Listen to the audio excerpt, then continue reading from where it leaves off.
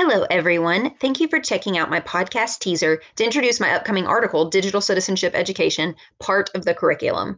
So, most educators today are absolutely aware of the concept of digital citizenship as it relates to education and their classrooms. And due to the current use of virtual and hybrid learning environments, many districts are putting devices into students' hands as quickly as they possibly can. And while this is a bonus of COVID-19, the problem comes when districts fail to give their students guidelines and parameters to go with these devices. They just give them the device and don't really show them or tell them how they should use it. And this is why digital citizenship education should no longer be an option. It's absolutely a necessity at this point for our students.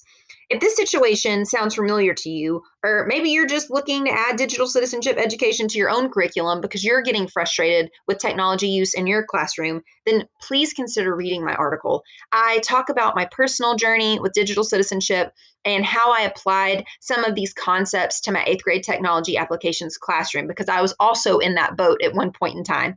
I also highlight some of my struggles trying to find ways to incorporate it and talk about how I did manage to get it to work with my kids.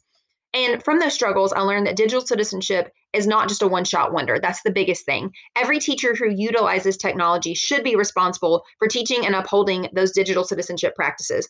And then I take it one step further and we discuss the effectiveness of implementing a district wide digital citizenship plan. And if you've been looking for a place to start with digital citizenship, then my article provides many links to ready to use resources.